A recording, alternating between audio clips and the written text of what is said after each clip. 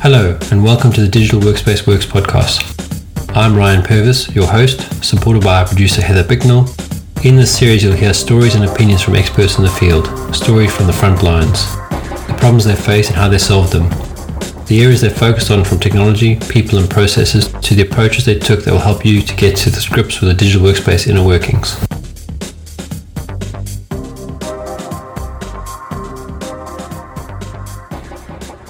How's it going? Yeah, good in you. Sorry, I'm just saw usual randomness that is Teams. Still cannot get. It fascinates me. It still cannot understand that I use certain audio devices in pairs. So I use the same audio device for listening and the same audio device for speaking. It's like It's like device roulette. What is there one that it keeps trying to default to? So for example, if I connect my AirPods to this, then my expectation is when I start the call, it'll use the AirPods. But what it'll do rather is it'll mix up my speaker with my microphone on my laptop. Or if I haven't got my headphones connected, it will pick the Mac speakers with the speakerphone microphone, or the speaker audio, the speaker with the laptop microphone, but never the combination that is the speaker and the microphone, because that's what the thing is designed for. Mm-hmm. And only Teams does this. Zoom, no problem. Google Chat, Google whatever it's called, Hangouts, no problem. Yeah, I've had that in the past. It always wanted to connect to my external webcam, which technically had a microphone, but the audio that came through it, I guess, was super weird. So just got in the habit of manually checking devices each time, but that's no fun. Yeah. Anyway, c'est la vie. So a couple things probably to chat about. One would be this acquisition by Microsoft of Activision, which is interesting. And then the other article that you sent me that one, that I sent you an article on remote work and the importance of writing. So I don't know if you've had a chance to read that yet. But yeah. Why don't we start with Microsoft? I think we can. I don't have a ton. It is interesting, but I don't think it'll take us that long to talk about, but we'll see. Well, let's start with your thoughts first, if you have any, and then I can share what I think about it. Yeah, well, I mean, it's the biggest acquisition in Microsoft history, so that's huge. What was it, 60 billion, something like that? Maybe it was 70 billion. 70. I think it's interesting that they gave it a metaverse spin, and I think I've seen some game journalists be skeptical of that because, you know, at the end of the day, this is making Microsoft, I think, number 3 in gaming. There's obviously a lot of revenue to be gained by picking up the big titles and potential exclusivity for the Xbox, and that's obviously causing a lot of people, a lot of gamers to be unhappy with the thought that, you know, these big games could become Xbox exclusives. But I guess going back to more of the metaverse, which I think is more relevant to perhaps our show, I guess I can see where the metaverse tie-in is with games like World of Warcraft or even Call of Duty. Any of these, like, you know, you're playing with other people online. There's an open world setting. I mean, it's kind of not too distant from Fortnite, right? In terms of the possibilities of how that aspect of the metaverse currently exists and could evolve. So that's really all my thoughts. How about you? No, and I think a lot of that is very valid. I think there was, you know, it was an opportunistic purchase. Activision, as great of a game provider it is, has had some huge issues around sexual discrimination and internal issues in the business. I don't know much about that. I'm just reading what I read in the article. But I think in some respects, it's about attention. Microsoft wants as many eyeballs on their stuff as possible. And I think gaming is still a very nascent industry. And I say that, tongue in cheek, it's been around since the beginning of computing. But I think esports and the like are growing so quickly that they've got to have some of these big studios on their books because they want to own those eyes. And they want to own those people, that attention into the workplace as well. Because,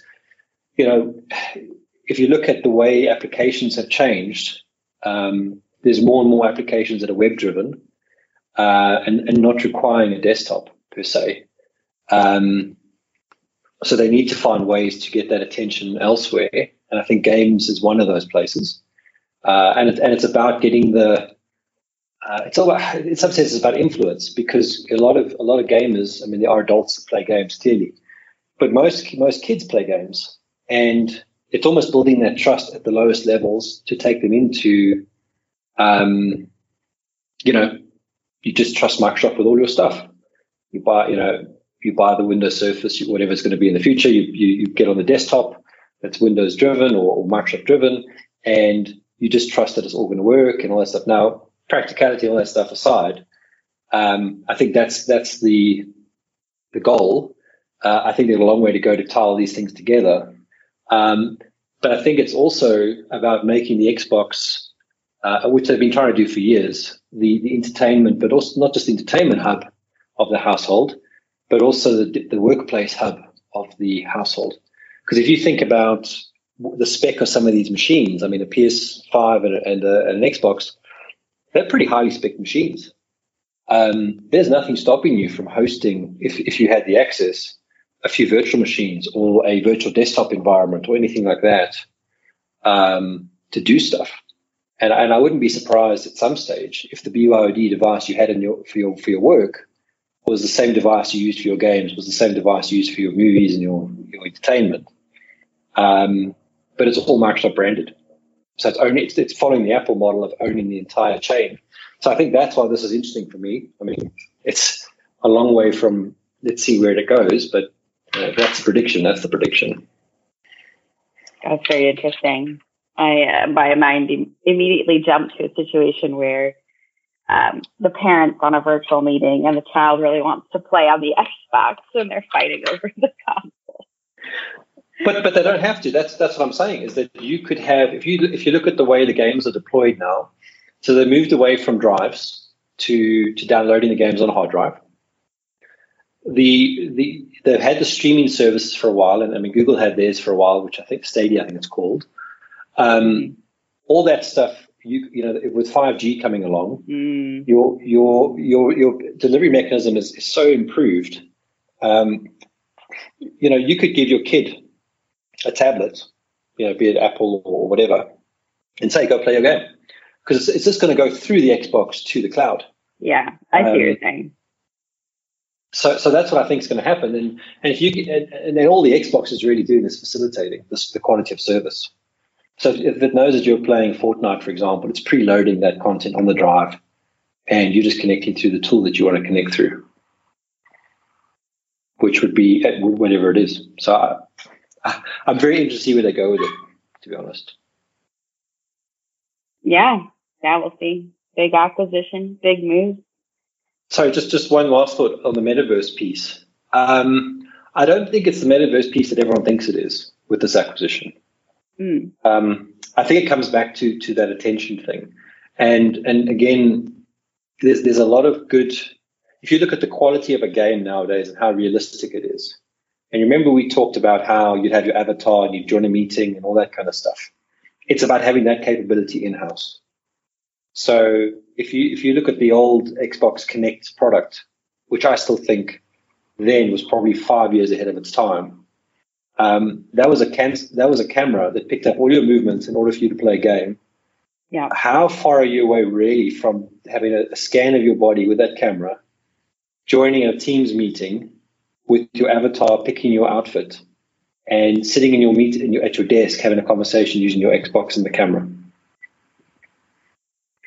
That is interesting. I haven't heard anyone talk about the Kinect in a connection to the metaverse, but I can definitely see how that could tie in. Just a lot of these avatars, if you only have like a normal camera. No, I think the ones I've seen, the virtual meetings I've seen have been ones with Oculus on. So you can see like really rudimentary hand movements because they have the controllers. But if you have a Kinect that's reading your movements, you're not wearing all this gear. I could see how that would be a more comfortable virtual meeting experience. Look, it's the one thing that I'm frustrated by now. I've got a global team. I'm noticing now that they're not using their cameras, and I've to the point that I've ordered them cameras to use, and I'm really looking forward to getting back to going to a couple face-to-face meetings and talking to people and because they are now that I've got into the flow with them, I'm feeling like because we've been working so remote, they've got into bad habits, and that's not their fault. But in order to break out those habits, I feel like just having people around to talk about it and brainstorm would make those habits obvious, and we could, as a group, improve. And maybe the option of having sort of a metaverse view would be close to doing that, because I've got guys in India, guys in the UK, guys in the US, and potentially guys here in South Africa. So I can't be in 5 places at once unless everyone's traveling together again, which it's possibly going to happen soon. Looks like COVID's on its way out, at least as a serious virus. So we'll see. I think this is going to be a very, very exciting space, this metaverse concept. Yeah, no, totally. Lots of potential there. So if you want to talk about the importance of writing in the office or for work, so I couldn't actually read. I only read the introduction because it's a Economist piece, and I don't have a subscription. So you have to give me the rundown on what the gist of that article was. Don't worry. I also only had that version. It was actually more when I read the headline and I started reading the thing. I was like, I had a different interpretation, and the interpretation is, as much as I use technology, and I use technology as follows: I have my iPad Pro, I have my Mac laptop, and I have my phone. And between those devices, I use various tools to get stuff done. And one of the habits that I've gotten myself into is I use my iPad as my note-taking app tool of choice. So I make all my notes on it, but I actually write things down and the rest of it inside Apple Notes. And that's working fairly well, because I can have a meeting, I can open notes on any platform, I can see what we talked about, and I can sort of tie things together. What I've been noticing the last maybe 2 weeks is that I'm finding that as much as that stuff works for me, I'm finding when I have to do certain thinking that no matter how good my tools are, and my iPad has a special cover on it to make it feel like you're writing on paper, and you actually can't tell the difference. It does feel the same. But what I'm noticing is I still prefer to go and take a piece of paper, an A4 or an A3, go sit downstairs at the dining room table with a cup of coffee and just draw pictures and mind map it and all the rest of it. And no tool, no technology has replaced that feeling of drawing something out, scrunching up the piece of paper, and starting again. Mm-hmm. And I think what this article was going to maybe lead into, or at least what I was getting into, is that I still think there's a place for having your own time to sit and brainstorm, which I think we would lose if we went back to the old way of working. Why would we lose it? Because you feel more pressured to not show that kind of work? Or? Well, I think so. A couple of things. One, if you go back to the old ways of working, a lot of people commute. So now you're taking away an hour and a half, let's say 2 hours a day, sometimes 3, on a commute. And my commutes back in the UK are very different to the commutes here in South Africa. But you might be on a jammed train, so you don't have the space to write. You're still on a train. Yes, you might get a table and you might get a chair, and you can write, but you're still going to be distracted by all the people around you, the stop-start of the train. There's many things that put you off. Plus, even if you do the same route every day, it's still a neutral environment. Whereas if you're sitting at home at your dining room table, you're comfortable, you're relaxed, you're secure. Your cup of coffee, you sit and do it. I think that allows the juices to flow, and this is very subjective. Some would say if you went to the same coffee shop every day, you probably would build that same routine, and I think you could, if it was outside your office. But so commute would be one factor. The other factor that I'm seeing, and what I think is relevant to this, if you're going into an office, you've got the pressures of getting to the office. So you always, you're gearing yourself up to get there, and there's a stress of arriving, etc. Once you arrive in the office, there's so many people around and so many things to do and all the rest of it. That quiet time is very hard to get to, or at least in most places I've worked in. And then when you're commuting back, that exhaustion of commuting is building up. That exhaustion of being stimulated all the time and being involved in it is building up. So by the end of the week, you're basically a blunt instrument, whereas you're a sharp instrument when you started the week. So I think there's got to be a balance. I'm not saying don't go to the office and that stuff. I think there's a need for that. I think that's why hybrid working is what's going to happen. I did read a stat somewhere that it's going to move from 70% in the office to 30% in the office. That's going to be the workforce sort of ratio. And I think it's these things that'll play a part in it. Also, when you're working from home and you can plan it and the rest of it, if something happens with the kids, you're not miles away to sort that out. So that's a big factor. And as I say, you're saving time, which means you should be healthier. I don't think we should be working the extra time that you're getting. You should be doing the healthy stuff, going for a walk, stretching, all those sorts of things to get the best value. So I think writing is a therapeutic thing as well. I think being able to write on a piece of paper and see that you start, at the top and you get to the bottom and you can visibly see the start and the end. It's like a feedback loop that makes you feel like you're accomplishing something. And I sometimes feel using the technology. Sorry, my last point before you can weigh in. That technology of like an Apple Notes page, you can just keep scrolling and scrolling and scrolling, and you never feel like you finished capturing things. I still take pictures of all my notes on paper, so I don't lose it digitally. But it's just it's just something I've observed. So I went and bought it out of my bag. I grabbed my old little A5 notebook, and I've been making notes in this now as a way of testing the theory, or Post-it notes. So I've gone back to those two things, but they all go back into Apple Notes.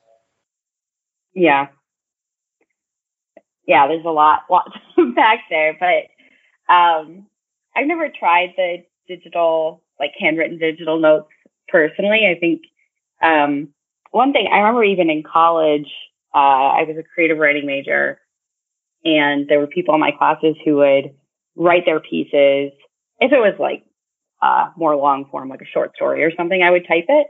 But if it was a shorter piece, I would handwrite it first and then retype it. And I couldn't understand my classmates who would go straight to typing out a poem. That was just it felt so wrong to me to not have the raw crossing out of words and changing things around, kind of having the whole thing that you wrote the first time and then having to physically go back and kind of iterate on it.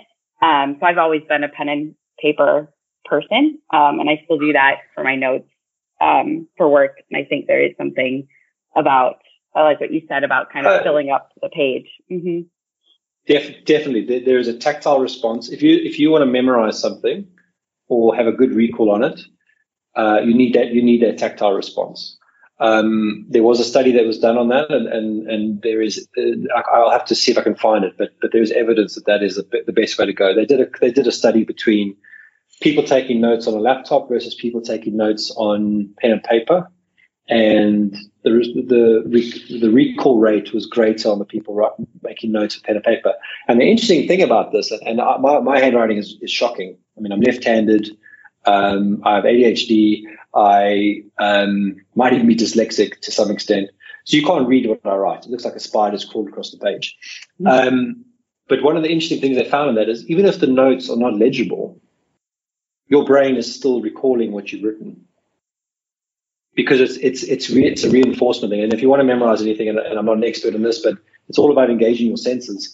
And one of those things is the tactile response. The other thing is smell and music.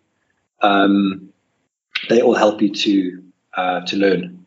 And it doesn't have to be classical music. The key thing is the music mustn't have words.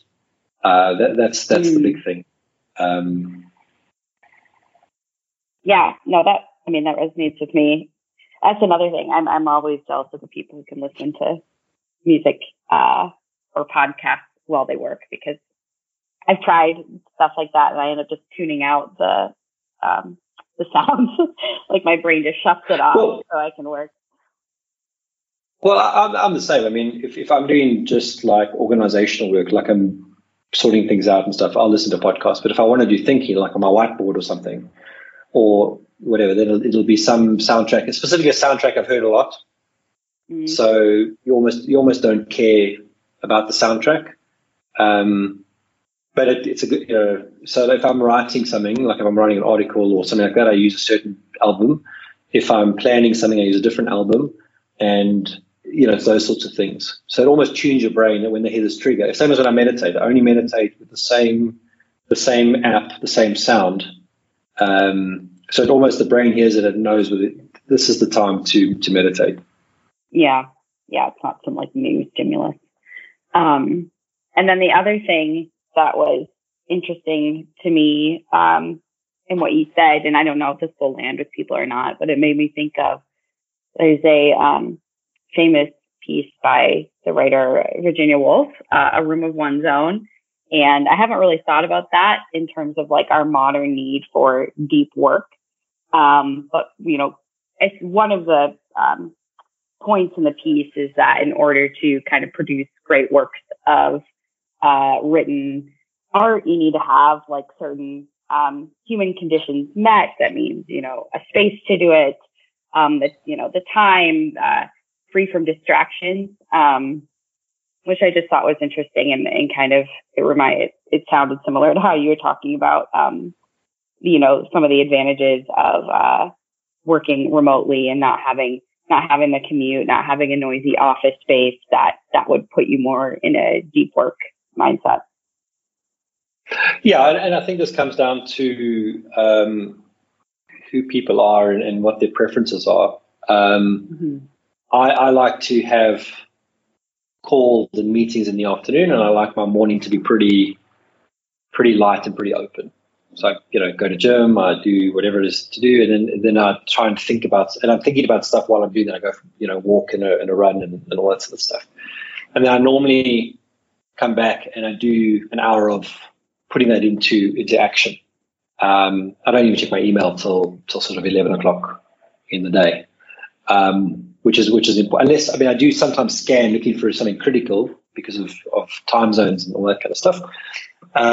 But I'm usually just looking to execute on things by the time I get back, because now I've thought about them and I've got the impulses coming to, I need to do this, don't forget that sort of thing. So that's how I get the deep work in. And some nights, kids are not related. I get up at like 3 o'clock in the morning and I'll work for like 3 hours on something. And it sounds ridiculous because you actually are exhausted by the time it gets to like 5 a.m. because now you should have been sleeping those 3 hours. So I have to nap in that to start the day again at 7. But that sets up the day. Like I've accomplished this major thing, and it's usually driven by, I've got to get this thing done. So my body will wake me up to get it done. But having that quietness, and it's not quiet for me because I'm actually, I've got like a Netflix series on in the background on my headphones, and I'm ignoring that while I'm working. Is that deep work thing, and I don't think you need it every day of the week. I think 2 times a week is fine.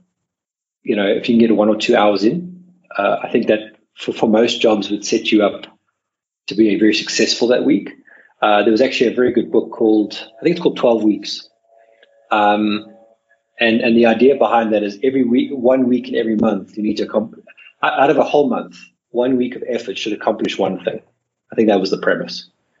So if you took 1 day a week, basically, for a month, you should be working on that goal. And because you break the year down into these chunks. And it's kind of that mechanism. Yeah. No, that makes sense. Well, we could wrap up there, or we could talk about the 4-day work week quickly.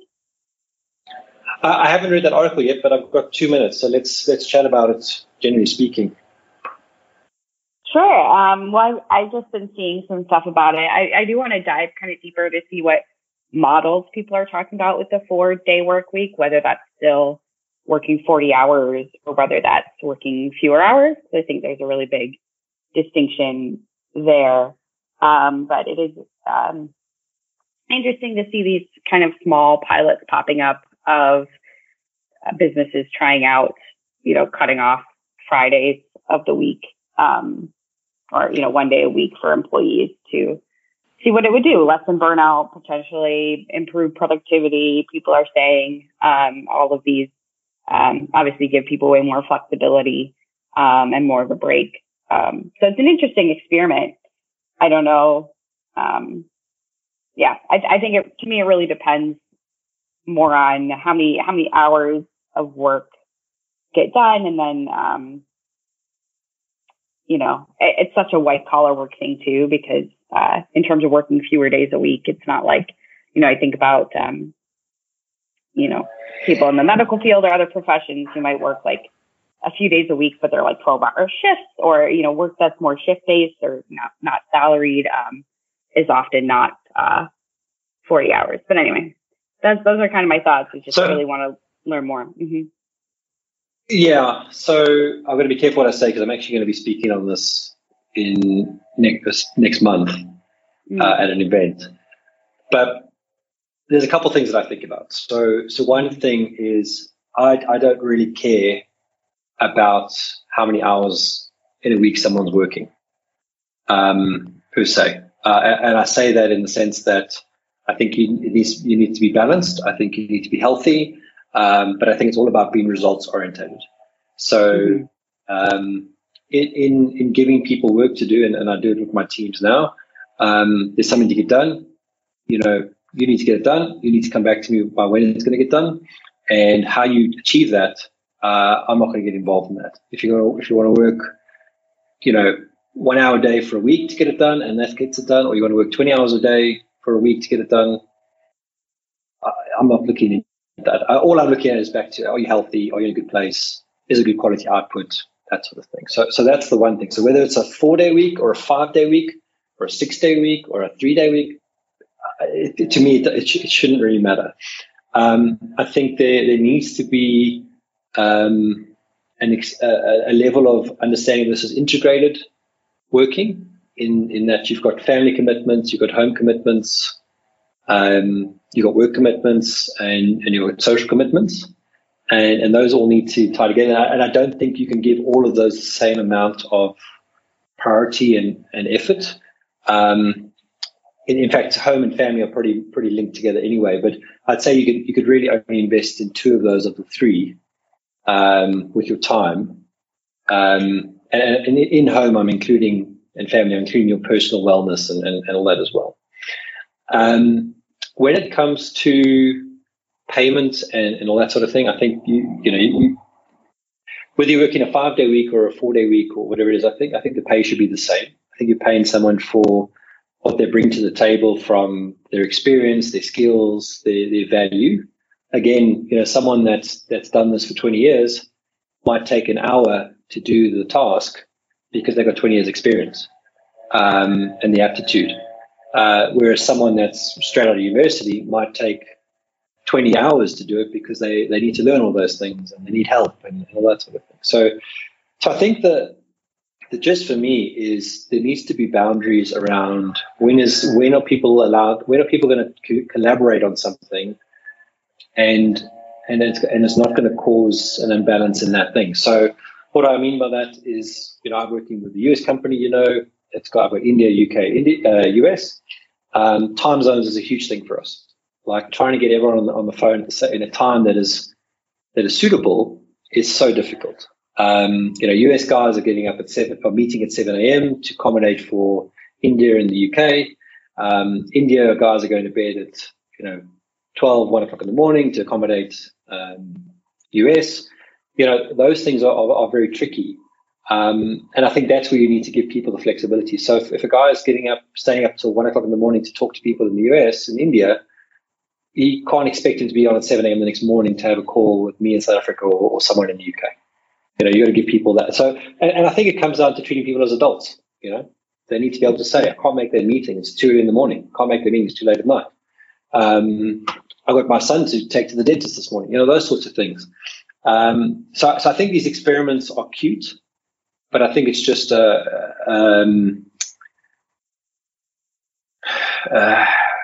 it's nice headlines in the newspaper. What actually needs to happen is the business culture has to change to, we trust you, you're an adult, get your job done, we'll pay you well enough to get your job done so you don't have to worry about being busy or working 15-hour days. And that should solve the problem. Sorry, I should have closed the thing because of the blower. Does that make sense? It was a bit of a rant. But, no, it totally does. I think, the point isn't necessarily if you chop one day off a week that's going to solve all the problems. There's a broader mindset that is kind of more important. Yeah. It's the same. It's the same as, I worked in some organizations where in the US office, you can have unlimited PTO, paid time off. And then if you look at the UK, there's a law around how much time off, and in South Africa, there's a law around how much time off. I think the simplicity of it is, a person wakes up in the morning on a Friday, they've had a good week, they don't have to work that Friday if there's nothing pressing. Why not spend the day with the family, take them out, go away for the long weekend if they can afford it, that sort of thing. Have that flexibility within the organization that they can do that. Mm-hmm. You'd have a much more loyal employee. I mean, I've done it the last year. We've been very, living in Joburg. The bush is 2.5 hours drive away, and I've had a good week, and I've got nothing really pressing to do. And I've said to my wife on a Thursday, let's just go to the bush tomorrow, and we'll leave at 2 o'clock in the afternoon. I'll get up at 5 in the morning to knock out anything that I want to get knocked out, and we'll get in the car, and you go and you get this relaxing weekend. The kids get exposure to something, and you're in a great state by the time you get back on Monday. And you are thinking about work anyway, because you know what? Work's always on your mind in one way or another. And also having the break lets your brain process things and often will solve the problem. And I always take my laptop with me now, or something, Mac, iPad or whatever. So if there is something that, if the kids are sleeping and they're swimming in the pool and I'm bored, I can work on something. Write some ideas down or whatever it is. So, that time comes in many places. But you're empowered to be flexible and to control your own responsibilities. And I think companies will flourish from that. Productivity will go up. Happiness will go up. And nothing moves faster than the happy staff. Yeah, no, I totally agree with everything you said. I think there's a lot of just stress reduction that can come through that flexibility, and that makes people, nicer to each other at work. It makes them more efficient in their work because they're not working in a really poor, burnt out mindset. So I think that's... Well, we used to call them F9 days, where everyone's at the office on a Friday because they have to be at the office, and they've got nothing really to do. So all they're doing is checking their email. Just pressing F9 to send and receive. Watching the clock, the worst kind of work. Just waiting for time to pass. Yeah. Hopefully those days are starting to be behind us. Hopefully. Anyway, I need to run. I'm late, but it was great to catch up. Yep. Nice talking to you, Ryan. Talk to you later. All right. Bye. Bye.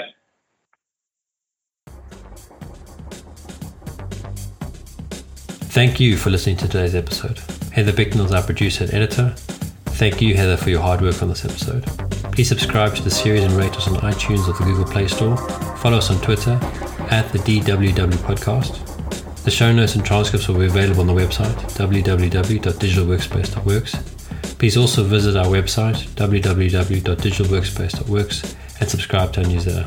And lastly, if you found this episode useful, please share with your friends or colleagues.